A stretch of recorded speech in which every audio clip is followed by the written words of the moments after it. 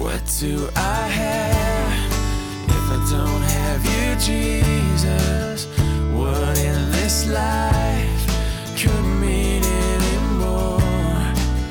You are my rock, you are my glory, you are the lifter of my head. Hi, and welcome to the Rocks Podcast. The Gospel according to Matthew was written by a former tax collector who was transformed by the power of Christ. Instead of keeping records for Rome, now he would keep records for God, carefully recording all that Jesus said and did.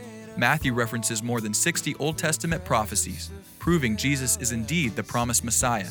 Jesus really is who he claimed to be, our Savior and soon returning King. Now let's join Pastor Ross with our verse-by-verse study through the Gospel of Matthew. We are ready to dive back into Matthew chapter 5, to the greatest sermon that was ever preached, because it is the greatest preacher preaching it, the Son of God. Amen. So let's ask the Lord for his blessing. Now, Heavenly Father, we pray, God, for your blessing. We ask, God, for eyes that can see and a heart that can understand, ears that can hear, so that we could put these blessings that are difficult to feel like blessings, Lord, into practice and be encouraged by them, so that when we are feeling the pressure, especially with that last beatitude of persecution, God, that we would be able to count it all joy. We need your help to do that. In Jesus' name, amen. Well, yes, time to get back to the Sermon on the Mount and finish Jesus' introduction to a 3-chapter sermon called the Sermon on the Mount, because he preached it on a hilltop. And so the 8 Beatitudes, from the Latin word beatus, that we call them beatitudes or blessings, they start off the Sermon on the Mount there with character qualities of the Christian that bring God's blessing. I don't know about you, but I want to behave in a way that invites the blessing of God. Amen? And so, as you will recall, Jesus began his ministry preaching, "Repent, for the kingdom of heaven is near." In other words, and we've spoken of this, that the King of heaven, I should say, has come down on a mission to reconcile the fallen world back to himself. And he did that by dying for the sins of the world, resurrecting, and then offering everybody, whosoever had faith in him, to have eternal life and forgiveness of sins. But in order to receive that, he was saying, repent, change, and be changed, so that you can receive this access to heaven, which has come near to you. And so, flesh and blood can't inherit the kingdom of God. Jesus said in John chapter 3, in other words, if you're just born the regular way, you'll never get to heaven. You have to have a spiritual birth. He said you have to be born again from above. And so that's what repentance is. It's the change. And so that change is explained right away, and Jesus makes quick business to get to it in Matthew chapter 5 to begin an explanation, 3 chapters worth, of what that change for those who are born again looks like. For those the kingdom of heaven belongs to them, he says, this is what your life will look like. And it's a big radical change, is it not? I mean, come on, Christians aren't reforming their lives. Not at all. We're being transformed to something new. The world doesn't understand that. I didn't understand it at the time that I became a Christian. I just thought I was going to just turn over a new leaf and start living a certain different way. But I didn't understand that there'd be a new life raised up inside this old body. And so, yeah, it's 180 degrees about face, as the Sermon on the Mount is about to show us. Even the blessings don't feel like blessings, but they are blessings indeed. And so it's God's worldview now. The Sermon on the Mount's been called Christianity 101. It's just everything. God's worldview, his moral standards, his values, his expectations, his priorities, his purposes, they're all laid out for us here at the Sermon on the Mount. But the only problem is that God's ways are at odds with our human ways, and therein lies the problem and the source of much of the friction in our lives and the accounting for the last blessing of persecution. And so we'll get to that this morning. Well, let's dive in with that introduction. Now, Matthew chapter 5 and verse 1, you'll recall, let's just kind of refresh our memories. We'll read up to the last two that we left off on just for context. Now, when Jesus saw the crowds, and there were thousands of them, he went up on a hillside and sat down. His disciples came to him and he began to teach them, saying, and let's take a look at that first one. Blessed are the poor in spirit, for theirs is the kingdom of heaven. Now, it's not normally a blessing to admit that you're a total loser, spiritually speaking, but he says in this case, when you come to God and you're aware of your spiritual poverty and bankruptcy before God, amazing grace can save a wretch like you. And so it's a blessing to acknowledge your total depravity and your need for righteousness. And the second one says, blessed are those who mourn. Now, we have two messages on our website that delve into this, but I'm just catching us up, right? Blessed are they who mourn, that pain and shame of our own sinfulness, of a world that's rejecting Christ, of loved ones who are perishing before our very eyes. That grief inside of us is blessed because it differentiates us from those who are perishing and helps us look to God. We have a blessed grief that we bear. And then the third one, blessed are the meek, for they shall inherit the earth. Coming to Christ is a humbling experience. He knocks all of us off of our high horses and into the dirt from which we came. And we take our rightful position before the true God. We abdicate the throne and we become meek. And he says, just so you know, meek is not weak. And in the end, those who triumph in this life will be the turn the other cheek guys, not the world's proud tyrants. So he says, blessed are the meek, for they shall inherit the earth. And then he said, blessed are those who hunger and thirst. Well, who likes to be hungry and thirsty? He says, well, it's a good idea if you are blessed with a nagging ache inside to be what God wants you to be, to see his face, to see the world bow before him, to be right with him because he has living water that will make you live forever. And he has the bread of heaven that will give you a resurrected life.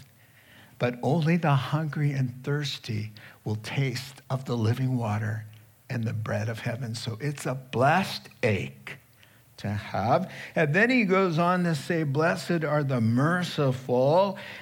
This is the first character quality that has an outworking, right? And he says, my people, first and foremost, before we even talk, is all they're about is mercy because they've been given a lifetime of forgiveness and mercy. So of course they will, even though it's hard to cut people slack and treat them better than they deserve, which is what mercy is.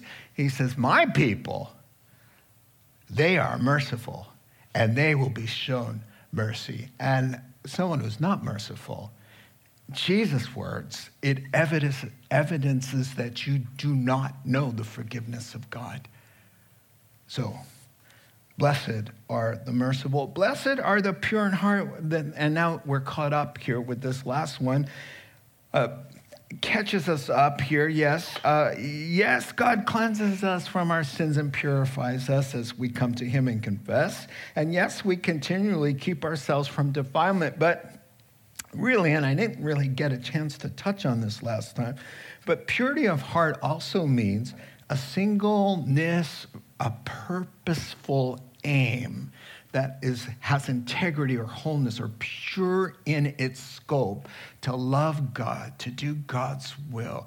Purity of heart and mind means you're purely devoted You're purely focused and dedicated. That's purity of heart and mind as well, and from which the entire Christian life springs. If you don't have that, nothing else is going to work in your Christian life. So, okay, that was a brief recap, and now we're on to our text, our passage, which we have not covered. Matthew chapter 5, 9 through 12. 2 blessings left, 1 character quality, and 1 consequence. Okay, here we go. Blessed are the peacemakers, for they will be called the sons of God. Blessed are those who are persecuted because of righteousness, for because you're right with God. For theirs is the kingdom of heaven. And then he repeats it again because we'll need to hear it again. Yes, I said, blessed are you when people insult you, persecute you, falsely say all kinds of stuff against you because of me. Evil stuff, no doubt. Verse 12, rejoice, be happy. Throw a party. Okay, it doesn't say throw a party, but because great is your reward in heaven. And by the way, in the same way they persecuted the heroes in the Old Testament. You're in good company. The heroes, the prophets who were before you. We can leave that up for now.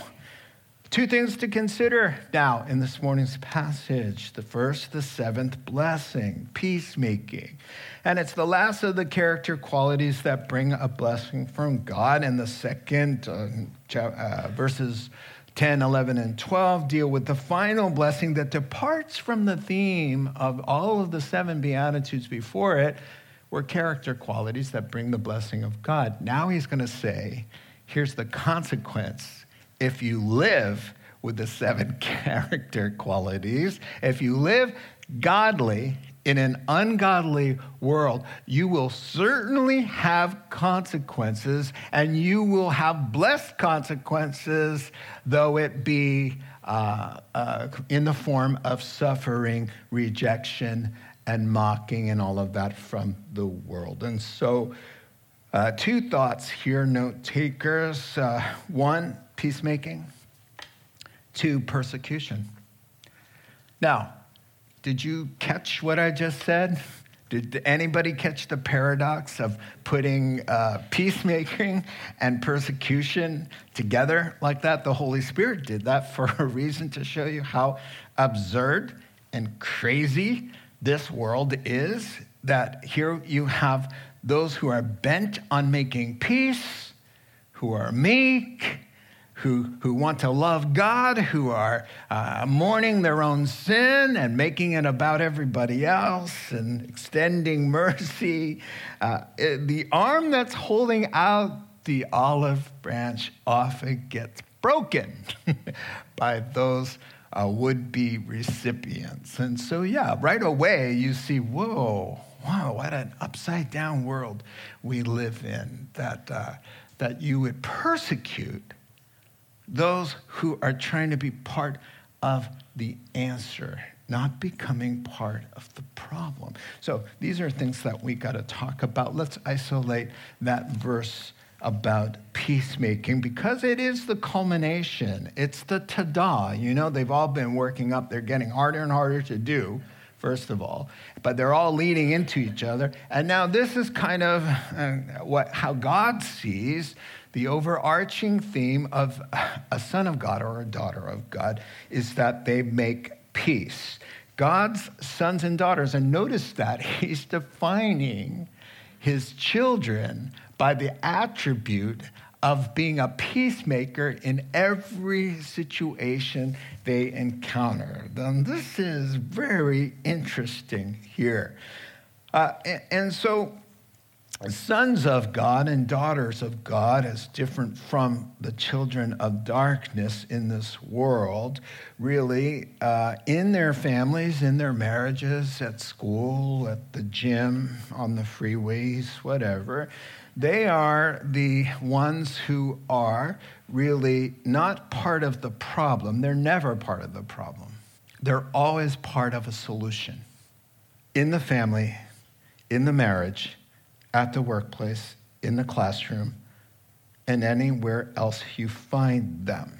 And of all the Beatitudes listed, this is the one God says will define you as belonging to God, is that your life is characterized by the bent, the effort, the intentionality to make things better wherever you go, biblically better. And so we are never more like God our Father than when we are untangling a mess or uniting people, bringing resolving problems, making situations healthier and stronger. That's what God does. That's who he is. The devil's a troublemaker. The devil is the troublemaker, always. God is the problem resolver, and his children are not troublemakers. His children see problems and division and complications and possibilities of division. And they have a radar. And by nature of being a son or a daughter of God, they are prompted to go into resolve, even if it costs them a little bit of their sin nature, having to set aside some more natural inclinations to do God's will. So wherever they go, by word, by behavior, by their example, they are ending hostility. They are diminishing the cause for anxiety and anger and fear. They are quieting people. They are calming tensions. They don't fan flames. They snuff them out. They don't aggravate the situation. They make it better. They don't take a tear and go, let's try to see how far the tear can go. That's the devil's work. That's what he does. He gets his finger into a little foothold and then he starts tearing and ripping and repeating it over and over again. And God's people drop the matter before the dam breaks, he says. That's what my son does, God would say. That's what my daughter does. Now, certainly, we need some clarification of what he means by making peace. One writer put it this way. This call to making peace certainly is not a call to make peace at any cost. Jesus warns us of the lack of peace in our families that he causes because of our standing with him. He said, I bring a sword and not peace in that regard. Standing with him or Bible truth. Peacemaking here is a person who goes through life working toward the welfare of people and situations biblically to bring restoration, healing, resolve without compromising biblical truth. One writer pointed out, and it was excellent, that in Romans chapter 12 and verse 21, it says, we are to overcome evil with good. That's a great illustration of what a peacemaker does. They overcome the evil with good. We cannot make peace with the world system. It's not east is east and west is west, and never the twain shall meet. It's just not going to happen, the ways of the world and God. False doctrine and false teachers, I'm sorry. He doesn't say make peace with them. He says point them out and have nothing to do with them. Draw a line in the sand. You don't make peace with sinning brothers who say, I'm a Christian and are sinning all day long. He says, no, don't even eat with such a one. So there's no peace there in common sense Christian ways. And still, there's a way to go about even difficult situations where there can be no peace because it's as far as it depends on you, but you can still be kind. You can still be smart enough not to bring things up that are going to cause problems once you know where everybody's at. Your job is to be gentle and kind and loving, not caustic, uncaring, and inconsiderate. And so I ask myself the question, in my wake this past week, behind me, are relationships more hopeful? Is the workplace more profitable? Is the family more united and at rest because of me, because of my words, because of my example? Is the church stronger? Or are there little pockets of problems because you fan little petty things and you make little criticisms?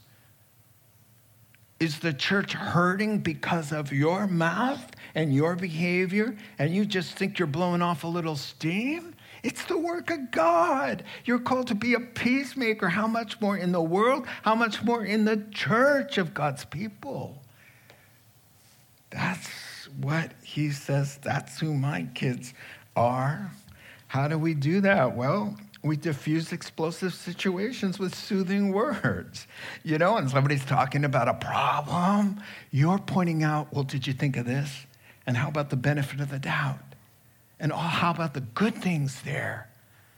How about standing up for the person when there's fractures and factions of relationships? I always brag about Barb in this one way, and she hates it when I bring her up in this sermon, and that's kind of why I do it. No. She says, years ago, there's a bunch of ladies she was sitting with, and they were all henpecking away at the pastor's wife. We weren't in ministry at the time. And it got so bad, you know, the pastor's wife had depression, and she wasn't really involved. And so the ladies were having her for lunch. And Barb said to me, she said, my heart was beating out of my chest, but I knew how to say something. And I just burst out, ladies, she's the pastor's wife. You don't know the cross that she bears. You don't know the sacrifice of her life. How can you, as God's daughters, be picking apart a woman who's married to your pastor and is a beloved of God? Ladies, let's pray for her instead. And she brought healing. She brought peace. So ladies, apologize to the pastor's wife. There was strengthening and goodness because one person had the courage to be a peacemaker. This is what he's saying. We have a choice: voice your complaint or overlook the petty offense. Proverbs 19:11. Make it all about you or consider others better than yourselves. Philippians chapter 2. Dig in your heels or go the extra mile. You can turn the other cheek or slap them back. Sometimes, in the moment, there's more pleasure than slapping them back. But it doesn't bring the blessing of God. That's not what making peace is. And so when you get aggressed, he says, soft answer. When your enemy comes calling, he says, give him something to eat. When somebody wants to sue you, he says, throw in something extra for the guy. Because why? You're a peacemaker. That's who you are. God sent Gabriel down and said, go to Santa Rosa, go to the Rock, go to Santa Rosa in general. Here's the clipboard. I want you to find my children based on one criterion. Observe their conversations in private. Observe their social media comments. And I want you to list who are my sons and who are my daughters by one qualification: that they bring peace wherever they go. Write them on the list because they belong to me. I pray to God that I could make that list. I pray to God that he'd have mercy on my wretched soul and on all of us. We don't see how important this attribute can be. And what is it with people who can't seem to do that? That conflict and chaos seems to follow them all everywhere they go. They make matters worse. They create problems, then they don't make things better. You remember Pigpen? Can I show you? pig pen cannot help clean up anybody else's life because his own heart, his own life is in disorder. So he can't bring order somewhere else. So everywhere he goes, even by his dog, the poor dog is in chaos. Why? Because he's around. And wherever he is, there's problems because, and one pastor put it so eloquently, Colin Smith, some of you listen to him. He's a pastor of an EV-free, a mega church somewhere in Illinois. He's got a thick Scottish accent, as all good preachers should have. And he says it's no surprise if you're failing at being a peacemaker that you would have failed at the beatitude right before, blessed are the pure in heart, because your heart's not purely devoted to God. And so where it's not united in your heart, you can't unite anybody else because you've got chaos in your own double-mindedness, division, and struggle in your own heart, so you bring that wherever you go. I like what he said. If you're failing at number 7, go back to number 6, which is purity, singleness of heart, and seek ye first the kingdom. Get pulled in together there in your heart. And from your life will come the healing and the restoring and the resolving. Amen? We're done with that. We are headed now to some persecution. Blessed persecution at that. You can follow along and I will paraphrase. God blesses, verse 10, God blesses those who are persecuted for doing right, for having a right relationship with God.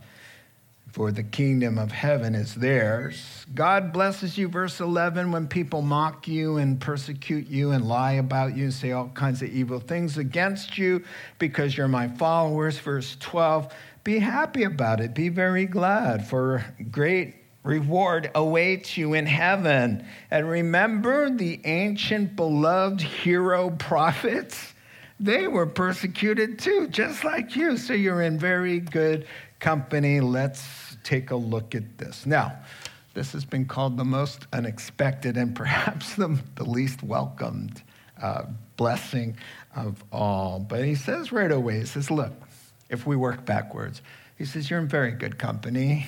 He says, this is nothing new. It didn't start with Jesus in the New Testament and Christians. He says, this has been going on from the dawn of time. You know, he could have mentioned Cain and Abel. Abel, right? The first one, the first two born with belly buttons. The first two humans, right? It started there. One knows the way to approach the Lord with a blood sacrifice. The other one says, no, the work of my hands. I'll tell you, God, how I will come to you. And it will be through my good hard sweat equity. And the brother who just brought his blood offering, the lamb, he didn't have to say anything to get his head bashed in. The Hebrew word is to slaughter. The brother who said, you know, you don't have to say anything, but I'm really bugged that you approach God in a different way that says that I'm not good enough, that I'm not doing it the right way, I'm going to kill you. So Jesus says, listen, this serving me while others don't want to serve me thing has been going on a long time, and it always produces the same thing right from the chute. Animosity, hostility, persecution. Isaiah was sawn in two. They put him in a hollow log and sawn him in two. Jeremiah was thrown in an empty well, a cistern, left to die. Elijah was running for his life from a crazed, demonized Queen Jezebel. God says it's nothing new. It's normative. It's been going on since truth has come into this dark world, and men tried to permeate the darkness with it. Once you try doing that, I don't know. It doesn't make a lot of sense because they're peacemakers. They're meek and humble and serving others. Micah, here's the description. Micah chapter 6, verse 8. We're to be people who do what's right, love mercy, and walk humbly with our God. What happened to Micah? They killed him. They killed him. King Joram got his head off. Why? Oh, it's a terrible thing. You want to hear the crimes? Doing what's right, loving mercy, and walking humbly with your God. Horrible human being. Deserves to die. God's people, listen. They don't instigate, they don't aggravate, they don't create trouble, and yet they elicit from the world great hostility. What a sad commentary somebody pointed out on the condition of a world where pure goodness is spat upon, mercy and grace is slapped in the face, truth is despised, and the creator of the world is nailed to a piece of wood that he created.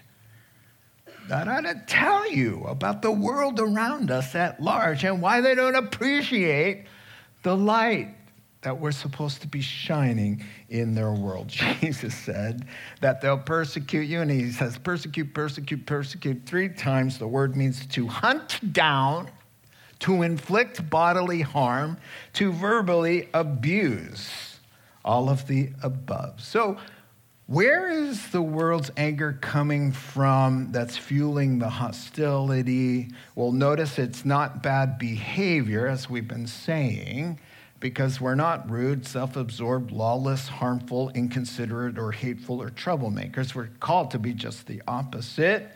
So verse 10, he underscores this by saying, you'll be persecuted because of righteousness, which means your right relationship with me, obeying the commands, and doing what God told us to do, making disciples, not to be silent, to reach out in this world, to live our faith out loud kind of people. And so he says, he qualifies it again. You're blessed when men, verse 11, insult you, reject you, hassle, and mock, and look at it, because of me. Now, there's a lot of suffering at our own hands because we do stupid and foolish things or we make bad choices. All of that is on you and on me. There's no blessing in that kind of suffering. Even the Apostle Peter said, when you should suffer, it shouldn't be because you're breaking the law, stealing, making trouble, prying into other people's business. No, no, no, no. If you struggle with persecution there, that's on you, and it's not blessed, it's well-deserved. Now, but suffering, a little chuckle here and there, a little comic relief, because I know I've stepped on a few toes already. I heard it. Now, but suffering for Christ is different. Peter says, oh, no, when you suffer because you're a Christian, and it's linked ultimately to Jesus or some biblical truth that you've been clinging to, he says, the Spirit and the glory of God rests upon you. That's the blessing idea here. Now, to just further accentuate that the persecution arises from a meritless cause, Jesus, at the Last Supper, he quotes Psalm 69 and verse 4. He says, you know what? There's a lot of hate out there. I'm about to get killed. And guess where this hate is coming from? He says, they, quote, they hated me without cause. 1,000 years earlier, David prophesied this line pertaining to the rejection of love incarnate, that love would wrap itself in human flesh and then get crucified. And then Jesus just likes to say things like, when they want to kill him one day in John chapter 10, he says, I'm just curious, for which of my good and loving deeds are you about to kill me for? God, he likes to point out, what's wrong with you people? He loves to say, do you guys not see a problem here? I'm doing loving, kind, miraculously wonderful things, setting people's lives free, and you want to kill me. I just want to know which one of those beautiful works are you going to kill me for? And then another time, he points this out all the time. He's in their courtroom, and he answers the question truthfully, and it's very nice. And the guy says, smack him on the face, and he's backhands God. And Jesus says, why'd you punch me? If I said something wrong, point it out. But if I speak the truth, I just want to know, why would you do that? What's wrong with you people? That's what he's been saying. They hated me without a cause. He's bringing an indictment on the world. And here it is. Here I've got a picture of all three of them. He says, this is the verdict. I've been here. I made my dwelling here. I've come up with the solution here for what the craziness is all about. Light, the light of the world, has come into the world, but people love darkness instead of light because what they do is evil. And then he says, the world hates me because I tell them. That's wrong. You shouldn't be doing that, right? And then Peter chimes in with, of course your former friends are surprised when you no longer do the wild and crazy things they do, and so they slander you. And so the problem is not that you're doing something wrong, people. You need to keep doing it, even though it's generating some tension in your lives. It means you're doing something right in front of somebody who's doing something wrong and loves it, doesn't want to change it, and views you and the light as a threat. Now, have you ever been around in a dark room maybe, you've been sleeping for a couple hours and some bozo comes in and flicks on all the lights? That person is risking their lives by doing something like that. We had a guy in a dorm room that used to always do that. He'd come home late from work and turn on all the lights at 1 a.m. Come on, man. Oh, I don't. You know, so what you've done, and you don't have to say a word. You just have to change your life. Come out of that life and stop laughing at those jokes and stop doing the things that they do. And you're flicking on the lights, and they're like, whoa, could you just tone it down? But I didn't say anything. You don't have to say anything. The presence that you left the lifestyle, and you've been blaming Jesus for it, that's enough to tell them. What does it tell them? It tells them, if you're at the table, it tells them that they are wrong and need to repent and acknowledge God without you saying anything. That's what a testimony says, that we have choice, that we can serve God or serve ourselves. And people were serving themselves who are in love with autonomy. Autonomy means I can do whatever I want today. I'm the Lord. And the gospel threatens that. They love that. Are you kidding me? To bow down my knee to a Lord? Well, these are all the things we struggled with, remember? These are the things that make people not very happy with Christians. They don't want to be corrected, and so they end up insulting. That word insulting in verse 11 is to revile or to curse or to verbally abuse. The word persecute there, I already told you, you know the effort to inflict harm. They will fire us, they will ostracize us, they will jail us, and they will kill us. BBC, quoting a secular human rights organization, just recently said, and I Google around, it's about the same number everywhere, 100,000 Christians martyred a year. 100,000 Christians lay down their lives a year in other countries, and mostly at the hands of Islamists, mostly. Why? Because they identify with the one true God, who says, apart from me, there is no God. So the truth that sets our hearts free, they see as a threat, and they need to annihilate that or discredit the message. So if you're preaching this message, they're mocking the message. Jesus said, it's the message in me they have a problem with. It's not you. You're just kind of caught in the middle of this. It's the battle is between them and me, God says. And if they hated me, they're not going to love you. And if they persecuted me, they're not going to give you a surprise party and a standing ovation. They're going to hate you and reject you as well because you're like Christ Jr., you know. So we move on here, kind of wrapping up here. how are you guys doing with the persecution that we receive? The persecution that we receive is really not about our physical lives, but our social lives. You know, you have two options when you're persecuted, and I'm talking mostly to the young people, or especially to the young people. You have two options: to stand and take the heat at your schools with your liberal teachers and your liberal friends and your friends on social media and all of this, to receive a blessing even though you take some heat in the world and a future reward. That's your option. Take the heat now in this life and then be rewarded later for eternity, or shrink back, find relief in the moment, make things more comfortable for yourself here and way more popular. Oh, the applause of the world. Let me wrap up our thinking this way. Back in Rome, the days of Rome, if you wanted to conduct business or be a part of the community and just kind of really do anything, you had to pledge allegiance to the state and to Caesar. So most of you are familiar with this. You'd go downtown to the town city offices, and they would have incense always burning to their god Caesar. And so a little in the corner there, part of the deal would just sign you off. You just had to take a little of the incense and throw it into the fire, and it would go poof.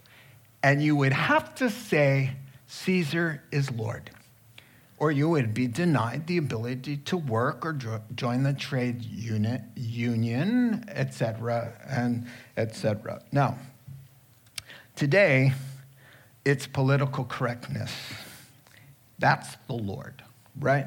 And so we are required to take a pinch of incense and throw it into the fire and make allegiance to these new social ideologies. So we get the pinch and we go, yes, okay. And we throw it in, and this is what you have to say.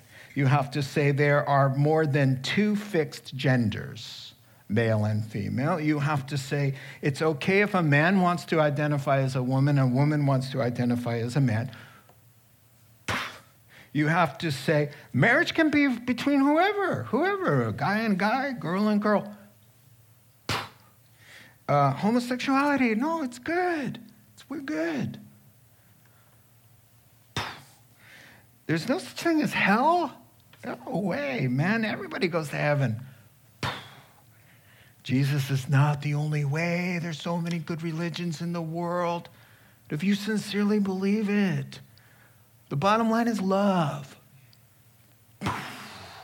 Now, you can join the trade union. You can get your 1 million likes on Facebook and the rest. And so that's where the tension lies today. Because the world's social mores and standards are ultimately tied back to moral standards of the Bible. This is how we got into this mess. They just see it as political correctness and equality and all of that, but they don't know it's tied down to core moral tenets of the Christian faith. So we're stuck. We're stuck right in the middle. And so now, under the threat of all this pressure, evangelical, so-called pastors, authors, Christian singers, worship leaders, here's what you do. Number one, the pressure. So you go back as a Christian author, famous. If I said her name, you would all know who she is. She goes back, she tells her publisher, I wrote some things, 2 paragraphs in some books 10 years ago, and I want you to take them out. And if you read them, they're perfectly fine on human sexuality. If you read them, you would all go, whoa, yeah. God made men, God made women, this is what a marriage is. And she had them edit them out, saying they aren't sensitive to the culture anymore. Right, and so you have big names stepping down, and here's what they do. They're deconstructing. It's called to deconstruct. I'm just backing up and taking a bigger picture and reassessing, and they come up with a faith that you can take the incense and go like this, and it's acceptable.